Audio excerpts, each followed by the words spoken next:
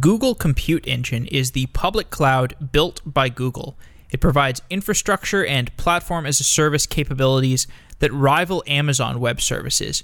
Today's guest, Joe Beda, was there from the beginning of Google Compute Engine. He was also one of the early engineers on the Kubernetes project.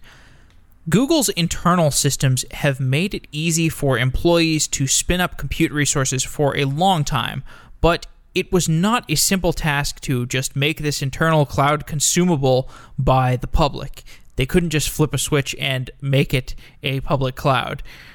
Not to mention the fact that they were going head-to-head with Amazon Web Services, so they had to take certain strategic decisions that I was very eager to ask Joe about. How do you compete with AWS? How do you build a competing service? In order for a cloud provider to be successful, it needs to offer the things that Joe describes as important to the modern infrastructure, which is self-healing, it's self-managing infrastructure, it can run microservices, probably has some facilities for containers, and we get into all of this. It was a real treat having Joe on the show, so I hope you enjoy this episode too.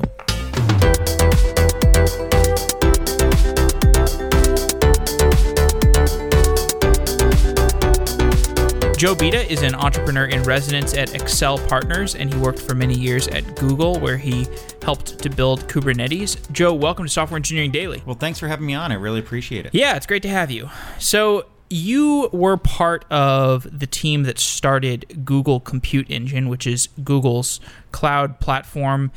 So I kind of want to start talking about that. So Amazon started their cloud business because they realized that they had some idle compute resources and they could lease those resources out to people. Was the same true with Google?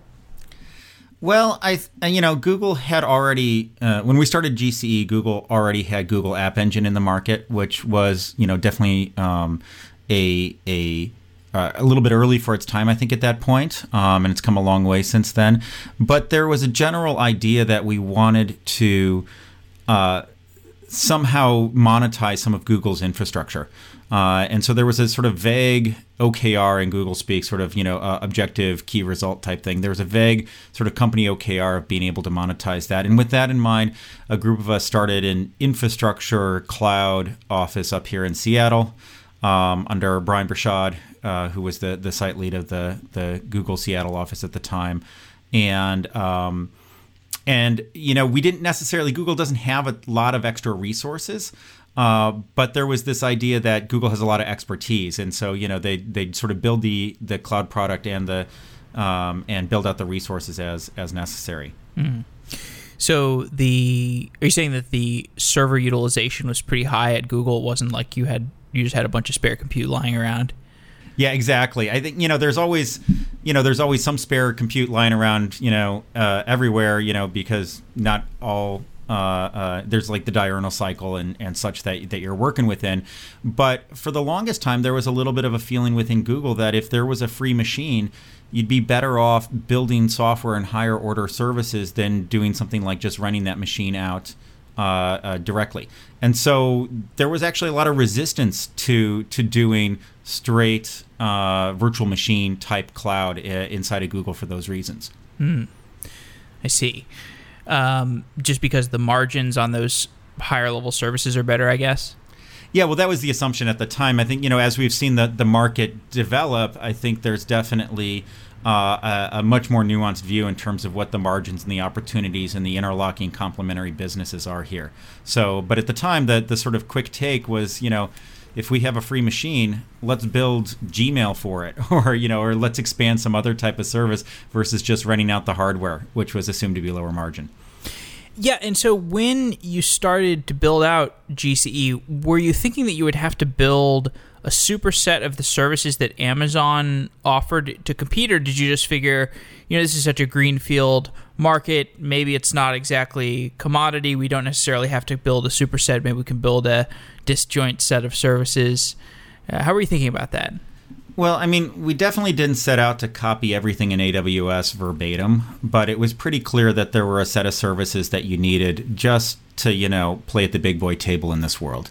And my thinking out the gate was that, App Engine was a great service, but there were definitely places where folks hit the wall with App Engine.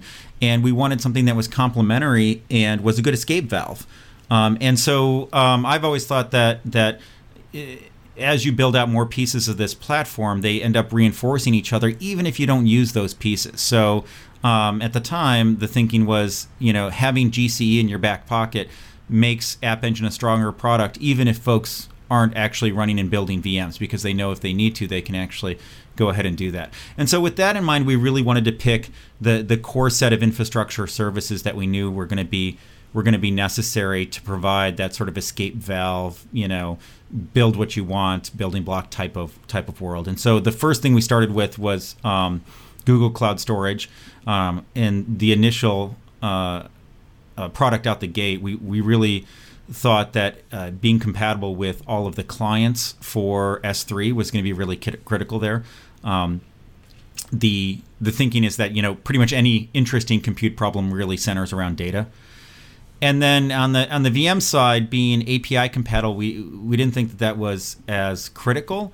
And we also wanted to find ways to let Google's unique value shine through. So we wanted to be, concept compatible where possible and where it made sense. But we also wanted to be able to do things like show off Google's global network, which is still something that creates problems for folks at Amazon when they have to stitch together applications across regions, whereas with Google, because they have their own backhaul between various data centers around the world, we're able to do some really interesting things in terms of connecting those regions in a way that's not available on other clouds. So I was really trying to find the right mix between familiarity and letting some of the Google goodness shine through. Yeah, well, my sense is that the Google goodness is really starting to shine more recently because of the TensorFlow stuff and the Kubernetes stuff, because these are things that Google has been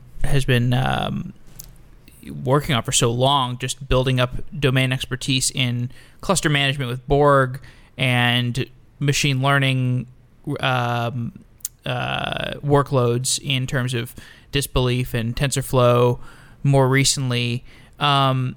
So in order to work up to that point where now Google can build these higher level services that offer the Google type of infrastructure, the Google type of services that are externalized, when you were building those more core infrastructure products like the Google Cloud Storage that was similar to S3, were there certain lessons that took Google a while to learn? Like, because Google has obviously had this this incredible private infrastructure for a really long time. Are there lessons that you had to learn by serving public customers that you would not have realized, like certain things that just become greater complexity when you're serving public customers? I mean, there's definitely, and we'll get to it, but that's was some of the early thinking around Kubernetes was that we can use Google's experiences as a guide, but there's always going to be differences when you look outside of Google. I mean, Google has so many interesting problems and interesting opportunities and honestly interesting sort of restrictions in terms of the way things work. The biggest thing, I think, and it took us a long time to get GCE into the right place, but Google always assumes that any hardware can fail. And the model from the get-go has really been about building software systems that make up for hardware failures. And this applies both in terms of single machines coming and going, but also in terms of whole data centers or whole regions, coming and going offline. And so much of Google's assumption here is that things will fail, that Google will actually depend on the software system to be able to recover from that failure. And I'll give you a couple of examples. So the first one is inside of Google, there's Chubby, which is a lock server, more similar to externally to something like Zookeeper or etcd. And these things are, when you're talking about CAP theorems, these things are consistent above all else. at the cost of availability. And so they tend to be pretty reliable when you're talking about one of these instances running within a single data center. But when you're running an instance of something like Zookeeper or etcd or Chubby across data centers, it's just a matter of time before the thing becomes unavailable. You'll end up with a network split. And so to keep everybody honest, every once in a while, Google just turns it off. Just to sort of simulate and make sure that any sort of failure, they force it so that everybody has to deal with it and they have to stay honest about it. And that similar type of view was really taken with respect to data center maintenance. Google would take entire data centers down at a time and leave it to the software and the software teams to move things around. And this works well when you're building, replicated storage and systems and your applications are ready to deal with that. It especially works well with something that's mostly read-only like search. But it was a real challenge for cloud. Moving a VM from one data center to another is really, really hard without any sort of disruption to the user. And so the early sort of alpha versions of GCE had maintenance windows where we would say, sorry, during this time, your VM's going to actually disappear and you're just going to have to move all your workload to a different region or a different data center or a different zone in a region to deal with it. And that was obviously very, very, very painful for users. And so over a lot of time, the way that Google ran data centers was more friendly to be able to deal with this stuff so that a whole data center didn't go down. But there was still this idea that machines come and go and Google was always upgrading kernels. And that was one of the reasons why we invested so much in VM migration, being able to move a VM from one machine to another transparently without the user necessarily figuring it out. And so a lot of that was to provide a better experience to users in terms of uptime, but the other reason was so that Google continue with its model of being able to upgrade the kernel on their machines every so often. Now we can eventually get back to discussing the Google public cloud stuff and how this intersects with the next part of what I want to talk about. But you wrote this article a while ago about what you see as the modern production stack for a company. I read this on your blog, and I think this is particularly relevant because you helped build this cloud at Google Compute Engine that seeks to serve this type of production stack to users. So this detailed blog post that you wrote about, you include things, container management pieces and other things. I think you wrote this about a year ago. Yeah, it's been a while. It's probably a little outdated now. Right, and so that's where I want to start. Like, what has anything worth remarking on changed in that last year? Oh gosh, I think we're starting to see the lines gel in terms of what the different pieces are that folks are putting together. I still, and there's obviously new companies and new projects that are coming into the marketplace. There's the Cloud Native Computing Foundation was started after this happened. There's other interesting projects which I think help to solidify, different layers or components of the modern stack. And, I'm thinking in specifically things like the Open Tracing Initiative, which I think just the other day was accepted as an incubator project in the CNCF, is a great example of a bunch of companies coming together to essentially or companies and projects to agree on language and semantics about how things work so that, there's no longer this, apples to oranges comparison at every layer of the stack. So we're starting to see, the stratification and agreed upon in terms of what the layers are. But there's still a huge amount of difference in terms of overlap between different systems and companies and projects. So it's a very confusing space for customers.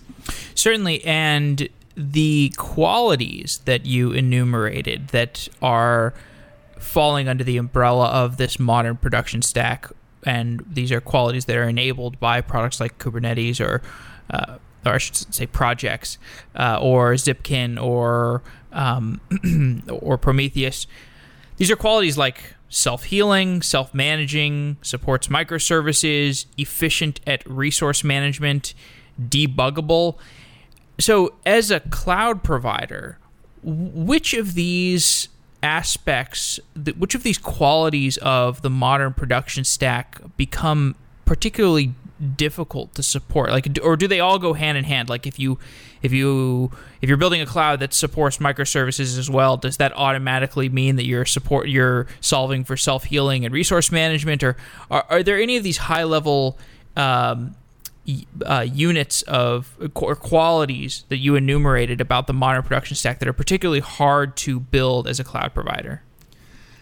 I think all this stuff has to go hand in hand. From the perspective of the cloud provider, man, I have such a narrow view because so much of my experience is with Google, and Google fundamentally views these things as API driven and very dynamic, and some of the qualities of the way that Google's built its cloud really show this dynamism in ways that other clouds don't.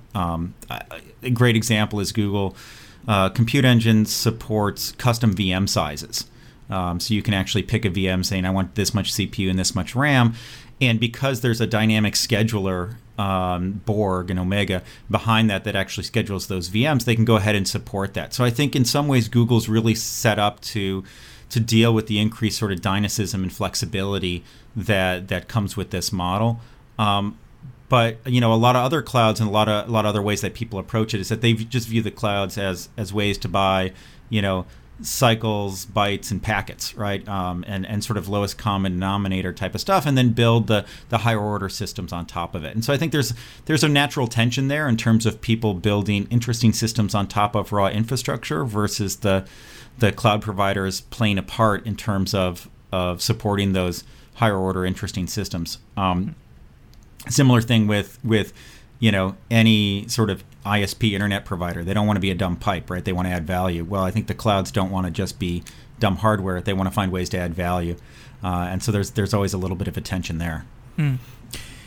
So when you are discussing the components of this modern stack, you talk about stuff like, a modern production stack, like any company has their production host operating system. There's like Ubuntu or CoreOS or Red Hat, whatever they're using. And then you talk about the tools that they use to bootstrap the system. This is what gets different machines working together as productive members of a cluster. And then you start talking about the container pieces, like container runtime or container orchestration system. When we talk about containers, like I think that might be a big differentiator between whatever you define as modern and whatever was the previous generation, this heavy use, this focus on containers. What has taken place in that architectural shift? What are the different components that a typical modern production stack has to support containers? What are those different components? Well, I think so. First of all, this whole sort of modern stack works well with containers, but it doesn't absolutely require it. I mean, Netflix is really the poster child of how you can do sort of modern, very dynamic infrastructure on a cloud natively without a container inside. I mean, obviously they're using containers now and they're looking at it in a more expansive way. But originally it was all packaging and distributing AMIs and viewing VMs coming and going in a way. I think containers bring a whole bunch of new opportunities and challenges. The first one is different people see different things and different advantages with containers. And this actually took me a while to wrap my head around, to be honest. Inside of Google built out the C group mechanisms in the kernel and built out Borg and built out all their container infrastructure as an effort to drive up utilization. When you're running a fleet as large as Google's, every extra % of utilization that you can drive out of those machines turns into real money. And you can support a lot of programmer salaries by chipping away a % here and a % there.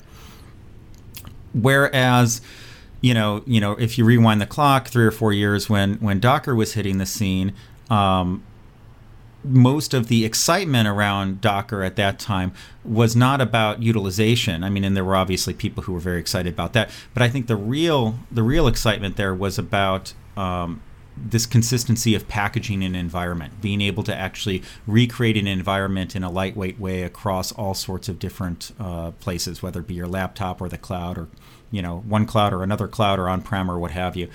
And so I think from the utilization point of view, what happens is that means that you have to have automatic system scheduler is actually deciding where stuff runs. And as you actually dynamically place and scale things, now all of a sudden that creates a whole bunch of other problems, because what used to be very static configuration is now very dynamic configuration. Something that used to change, once a month, once every 3 months, now is changing on a hourly or minute by minute basis. And that fundamental shift from manual process to automatic process sort of creates a huge cascade, right? You have to up your game in terms of the way you do logging. You have to up your game in terms of the way you do name resolution or discovery. You have to up your game with the name that the way you do tracing, authentication. So many different things really become more difficult as you move to this more dynamic model. They were always difficult, but we were able to sort of spread the difficulty out by sort of human processes and spreadsheets or what have you. On the packaging side, I think that it creates a lot of opportunities to start doing things like microservices. Once it's easy to actually package up and deploy stuff, now all of a sudden you can actually package up and deploy a lot more things. And that's an exciting thing, because microservices are, in my mind, more about scaling development teams more than necessarily scaling actual software products. It lets you have smaller teams operating independently, and our increased efficiency of being able to run things in production means that we can actually support more teams running more things with the same operations resources. Yeah, there have been a number of people who have come on the show and said that exact thing. I'm curious. I'm talking about microservices, by the way, the team advantage. But so I'm curious about, as you were working at Google, you saw containers playing a crucial role. But then when you looked out at other company architectures and you saw that they weren't using containers as aggressively, and then you saw the rise of Docker, and Docker sort of making containers easier to understand, easier to, that network effect that kind of started to pervade the software community. Did that surprise you? Like, were you thinking that, like, okay, we're only able to work with containers at such a granular and detailed level because we are Google and we have this level of expertise? Did it surprise you when you saw that rise of Docker? I think there were definitely things that the Docker folks did that were, just would not have occurred to folks at Google with the way that Google used containers. Pretty much every product that you build at Google is a static binary that gets essentially tarred up and then distributed. And the idea of an image doesn't really exist with respect to Google and Borg. It's really about, let's create a cheroot dynamically and deploy static binaries.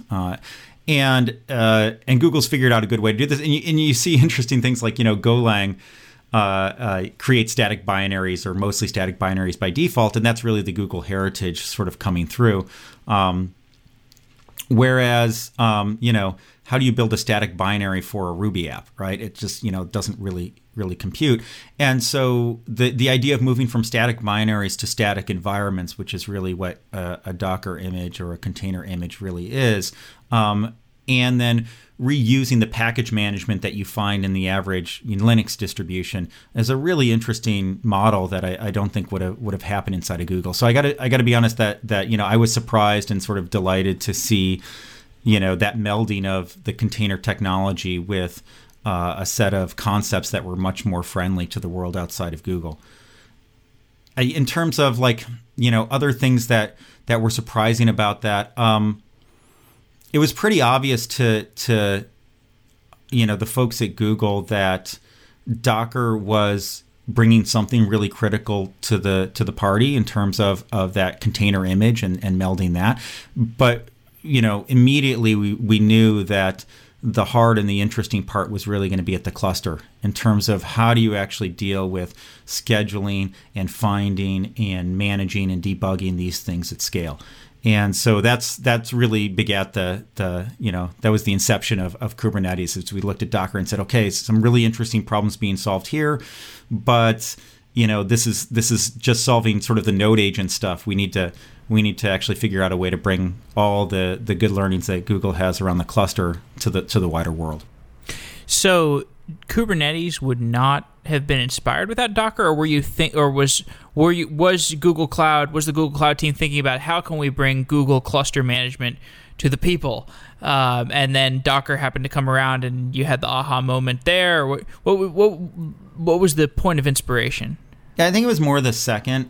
There was so first of all, Google Cloud runs on top of Google's infrastructure. So when you run a VM with GCE, you're running a job in Borg, and so GCE uses KVM. KVM, has a lot of stuff happening in user mode. That user mode is running inside a container in a C group, like every other job at Google. And that was one of the sort of success criteria for us to be able to get GCE up and running, was to actually make it integrate with the rest of Google's other internal systems. But when you add that together, and then you have virtual networks, and you have a network block device, and you have the API layer, there's a relatively fat adaptation layer between what customers see with GCE and what internal Google developers see. And so I had a new manager at one point who came from elsewhere inside of Google to come work on cloud, and he brought up a GCE VM, and his reaction was like, okay, so now what? Because it just felt so primitive compared to the experience for the average developer inside of Google. And so as Google got more and more serious about cloud, there was this large effort to eventually and start building the right forces and the right systems, so that the Google developer and the external developer were actually using the same thing as much as possible, and sort of shrink that adaptation layer down between what external users see. And so we always saw VMs as a sort of stopgap towards something that was going to be more Google native and more similar to what we have inside of Borg. And so we were trying to wrap our head around that problem of like, how do we get the rest of the world to actually start thinking about things in the way that Google thinks about it, in a way that's not going to totally freak them out and delivers incremental value along the way. And so as we were starting to have those conversations, Docker hit the scene. I believe I saw one of the first presentations from Solomon about Docker at GlueCon back in the day, and it was pretty clear from there that Docker was solving a critical piece of the puzzle early on in terms of making this stuff accessible to the average developer.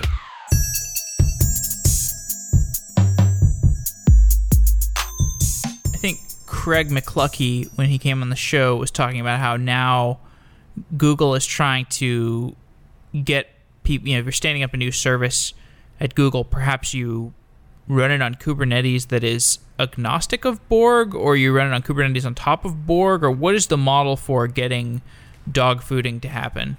Honestly, I'm no longer at Google, so my knowledge is a sort of snapshot of like a year and a half ago. I do know that there are efforts and a lot of the folks that when I were there were on the Borg team are now working in the open on Kubernetes. So it's obvious to me that Google's putting their good developers where they're on the Kubernetes stuff. So it's obviously a priority in terms of what the experience and what the motivators inside the companies are. I imagine that they've only continued to actually go down that path, but I don't have any hard data there. Yeah. Quite a migration to make. Well, none of these things, and it took Amazon a long time to actually get most of their products on top of EC2. These things don't happen overnight, and it's about creating the right, the right incentives and the right forcing functions inside the company to make these long migrations happen. So now that Kubernetes has been built with the Docker model of containers, Docker really helped popularize containers. And how much of now there's this talk of the potential Docker fork stuff, or it seems to be more about the idea that containers are so crucial to what we do. Maybe there's a variety of applications for for the idea of a container, and maybe we don't want to be tied to the Docker's definition of a container. Maybe that definition should be relegated for certain applications, and we want more boring container types for other applications. How much is the software industry tied to Docker as the container type of choice today? I think that there's sort of the marketing and identity perception part of it, which those are Docker and containers are definitely synonymous in a lot of folks' heads. Hopefully, I think it's got like the best logo of all time for software products. Maybe all products. It's like I think it rivals Coca-Cola for like logo, how good the logo is. It's definitely it's iconic, and it definitely gets what they're trying to get at across. I would worry that it's different logos speak to different demographics. And so, open source project type of logo, it's awesome. I think, when you're trying to crack, boring banks in the Midwest, it may not play as well. Right. I don't know. When you're selling to State Farm, you maybe don't want the whale with the containers on it. But I think that's just part of Docker's personality, and that's great. I think from a perception point of view, they're definitely synonymous. I think folks are starting to separate these out and understand sort of the different parts that go into a container engine or a container world. Specifically, and I think some of these projects and some of the feelings that people have is that these things don't necessarily need to be bundled together as tightly as they are with the Docker platform. It seems silly to me that when I download a Docker image, it runs on a root agent, right? And, when I untar that stuff and actually start processing, it all runs as root, versus having a more sort of Unix-like exploded set of utilities. The interoperability around the Docker image format is something that I think that there's a lot of desire out there in the market to actually see more providers in terms of being able to manage and manipulate these images to be able to host and download and munge them server side. So there's obviously a push within the OCI, and there's a bunch of drama around that. But I think this stuff will march forward, and we'll see more. I don't want to say standardization, but we'll see at least more interoperability being the focus moving forward as lots of folks start building and innovating in this space beyond just Docker. Now, not to fall for the drama, I'm doing my best to not fall for the drama, particularly as a journalist. But like when Docker bundled in this support for Docker Swarm, which is their orchestration layer, when they bundled that into the software, I guess that one of the more recent version of Docker, architecturally, we look at that as a software engineering, it seems kind of strange as an open source building block to have that bundled in. Do you think Docker knew that there would be this kind of backlash, and do you think they just saw it as inevitable that the container standards are going to kind of diverge, and maybe they just want to put their foot down in terms of like what Docker is? Like Docker is this way that you do containers where we take care of everything in the Docker world, and we're okay with things forking, or I don't know. What do you think was the perspective when they did that? Well, it's always tough to speculate on sort of what other people were thinking and planning here. You can always sort of play armchair quarterback of like, what would I do in that position? I think there is confusion, and I think there's confusion on all sorts of parties in terms of the difference between Docker, the company, and Docker, the open source project, and Docker, the community, the wider community around Docker. And there aren't really clear lines there in my mind, and I think that's where a lot of this confusion happens. From Docker, the company, and Docker, the platform, which goes beyond just the engine, Solomon's genius, and I think he continues it with stuff like Swarm, is to really, really focus on that user experience and really boiling it down as much as possible. And so doing something like building Swarm in is a no-brainer from the user experience point of view. In terms of building a multi, company or sort of, a wide community in terms of the health of the project as being a building block, and I think that these things sometimes maybe work at cross purposes, and so it's not an easy line and it's not an easy path to actually walk to try and balance those two things, and so. I'm not sure whether they knew that the reaction would be what it is, but I have no doubt that they were really trying to focus on the servicing their users the best that they could, and maybe weren't weighing the community and the project as much as the product. Yeah, I like the admiration you're giving for Solomon there, because I think when you think about like successful software projects, I think about Ruby on Rails and how successful that has been despite all of the vitriol it gets for being, Rails is unscalable or blah, blah, blah, blah, blah. Rails' pervasiveness is due to its ease of use and the fact that you're just in Rails and it's like easy to use, and that seems to be where Docker is going, except for distributed systems.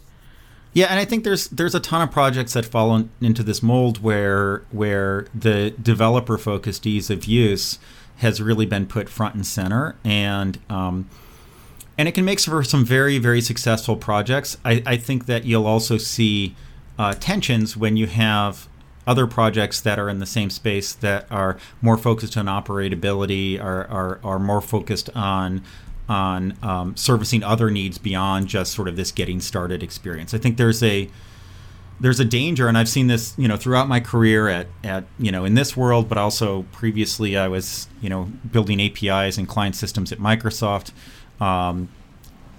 And there's this tension between building something that looks great on a slide in a presentation that gives you a great first 5-minute experience versus building something that actually stands the test of time and continues to deliver a predictable, reasonable experience over the next 5 months or 5 years. And balancing those things is a really, really tricky thing, because you can do all sorts of voodoo to actually make that 5-minute experience really great, but that voodoo ends up coming and biting you in the butt later when you're trying to do more complex or more scalable things. Are there any historical analogs that we can look to that are somewhat similar to what is going on right now in the Docker ecosystem? Like, for example, the battle for Hadoop market share, maybe between Cloudera and Hortonworks. That kind of comes to mind. Is that analogous at all, or is that like trying to form fit a square peg in a round hole? I mean, there's probably some analogies there. I just, every time we go through one of these things, there's always, key fundamental differences. Mm-hmm. So I think there's definitely lessons to be learned. And there's always this tension between vertical integration versus a wide community, and walking that line there. And, we've seen that play over in the industry again and again and again. I think, Windows versus Linux is a great example of sort of a single vendor sort of ecosystem versus something that's much wider. But I think those all seem kind of forced to me. I'm not sure that we can draw any real conclusions from that. Mm-hmm. Now, what do you think is going to happen? What would need to happen in order for Kubernetes to work with container technology other than Docker? Oh, it's already happening. I mean, Kubernetes works with Rocket. There's one of the things that's sort of falling out of the Kubernetes world is taking things that early on within Kubernetes were honestly just a mess, like the way that networks got configured with Kubernetes, and finding ways to break those out into some clean modular interfaces. So on the networking side, we have CNI, the Common Networking Interface, and there's similar efforts underway for both the runtime interface and the storage interface. And so there's and these are relatively simple, straightforward interfaces, which apply both in terms of Kubernetes talking to a whole set of technologies, but then also it's been fascinating to watch things like CNI being taken up by other similar projects. Like I believe there's support or folks are working on support for CNI with Mesos. So that's great to see, and so that effort's underway. And so there's support for Rocket, and then there's obviously this. Oh God, it got renamed. It was the OCID got CRIO. CRIO, right? And so the Common Runtime Interface, based on OCI, right? And OCI itself is chugging along, and I believe if it hasn't happened already, the image format V1 stuff is happening. So that's exciting to see that move forward. So you mentioned Mesos there. So as you were building Kubernetes, were there inspirations that you were taking from Mesos at the time? And how do you think...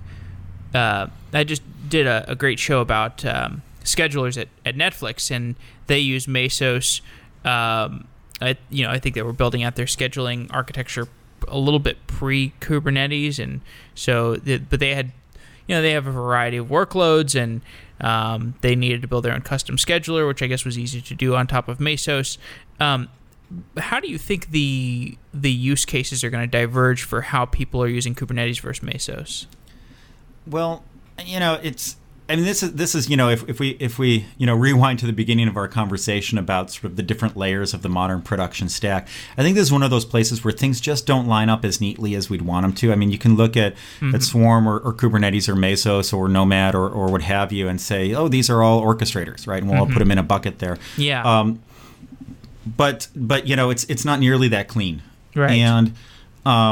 And so the scheduling part of Kubernetes is actually just a corner, and it's probably, at least initially, it was not something that we were spending a ton of time on.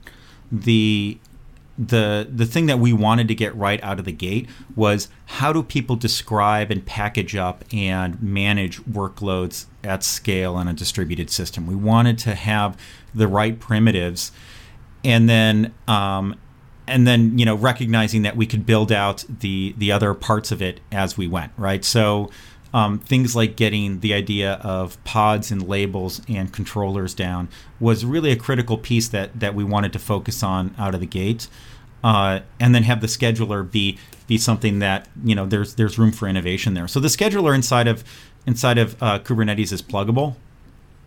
And so in some ways, Kubernetes is more analogous to a Mesos framework than it is to Mesos itself. Now, Kubernetes comes with a scheduler built in, but there are folks who are extending and replacing that scheduler, and you can run multiple schedulers behind Kubernetes if you want. So I think and when I looked at Mesos out the gate when we were looking at it, I think the one thing that we really wanted to do is that we wanted to engender a very open and wide community. And when we were starting Kubernetes, we looked at the amount of community engagement that Docker had, and that was definitely something that influenced some of our choices. And so going out with a relatively new code base based on Go, so that we could integrate and assimilate sort of other thinking from outside of Google as we were building that stuff out, ended up being, I think, really important for building the community from the get-go. Whereas at the time, Mesos is a fairly hefty C++ code base. It was pretty well established. Just the community has a very different feel to it than I think what something like Kubernetes has. And the amount of consistency between the frameworks, I think, is probably something that lets you run a bunch of different things on top of a Mesos cluster, but it makes it difficult to actually connect the dots between those things. Having a workload running on one framework talking to a workload running on another framework is has to go through some sort of service mesh or discovery thing that somebody has to apply consistently that framework may or may not support. So there's a lot of elbow grease necessary to be able to sort of really connect the dots between different frameworks. So I looked at it and I'm like, I wasn't quite sure how much value that sort of multi-framework stuff really brought to the table versus getting the concepts right out the gate in terms of what users see.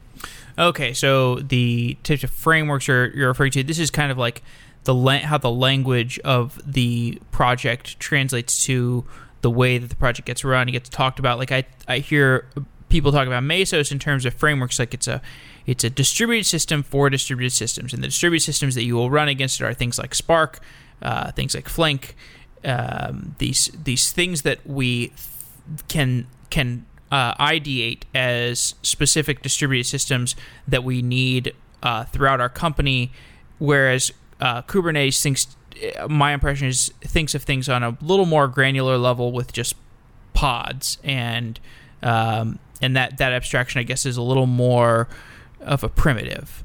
I guess one way to think about it is that end users, when end users look at a Mesos cluster, they don't think about Mesos. They think about Aurora or Marathon or what have you, right? Mm-hmm. That's their interface. That's their view of that world. Whereas, when Kubernetes users look at Kubernetes, they generally see Kubernetes. And so in some ways, like Kubernetes and Mesos are kind of apples and oranges, where I think Kubernetes is in some ways more analogous from a user's point of view to one of the common frameworks running on top of Mesos.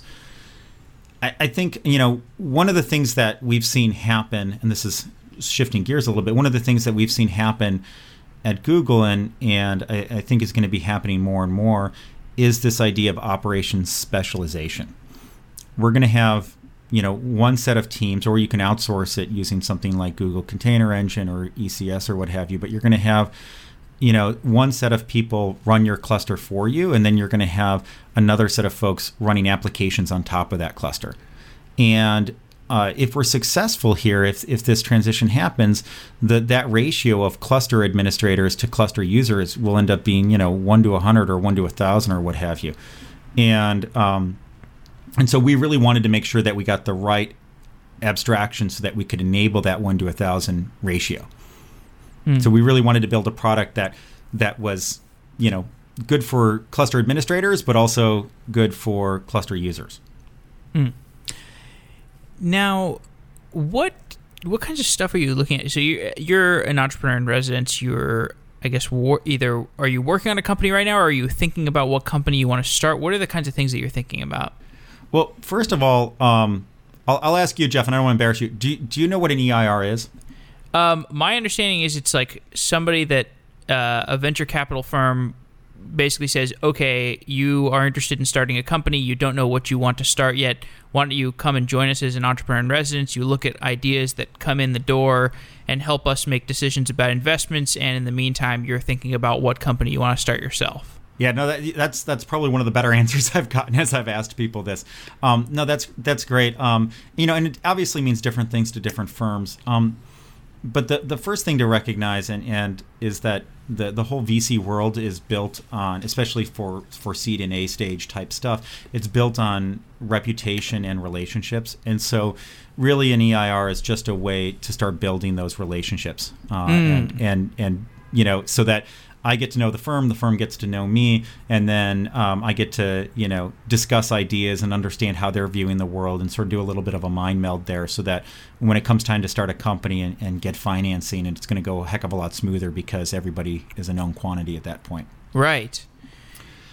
And so, so I'm in the middle of that process. I love working with the Excel folks. I have a couple of ideas that I've been working through and talking about, and I think I've been doing it for almost a year now, so I think it's probably time for me to put something together and pull the right founders together, but nothing quite ready to announce yet. So okay, but I feel like my time is I'm starting to get the itch to actually go off and do something. Yeah, well, I have no idea what you're interested in working on, but like I imagine that seeing how Google Cloud is evolving and looking at these. Like I look at Google Cloud and I see these three really big differentiating pillars that I think are going to be some backbones of some incredible companies. And those three pillars I see are the Kubernetes and TensorFlow, and then the Dataflow or Apache Beam stuff. And I feel like the adoption for these is just really going to ramp up like crazy in the next few years. Do you think that's right? Like I feel like these are types of technologies that were not previously built on a cloud provider. Yeah, I think Kubernetes I think was probably one of the first out the gate here. Google's obviously in an interesting position, and doing something that has a heavy open source component was actually pretty controversial inside the company. Getting Kubernetes out there, I don't know if that came through in the discussions that you had with Brennan and Craig previously. No, it actually didn't. It was, Google was, always tries to be... Because it's the secret sauce. Yeah, Google tries to be a good open source citizen, but there's always this tension about giving too much away and tipping folks off. And so, you'd look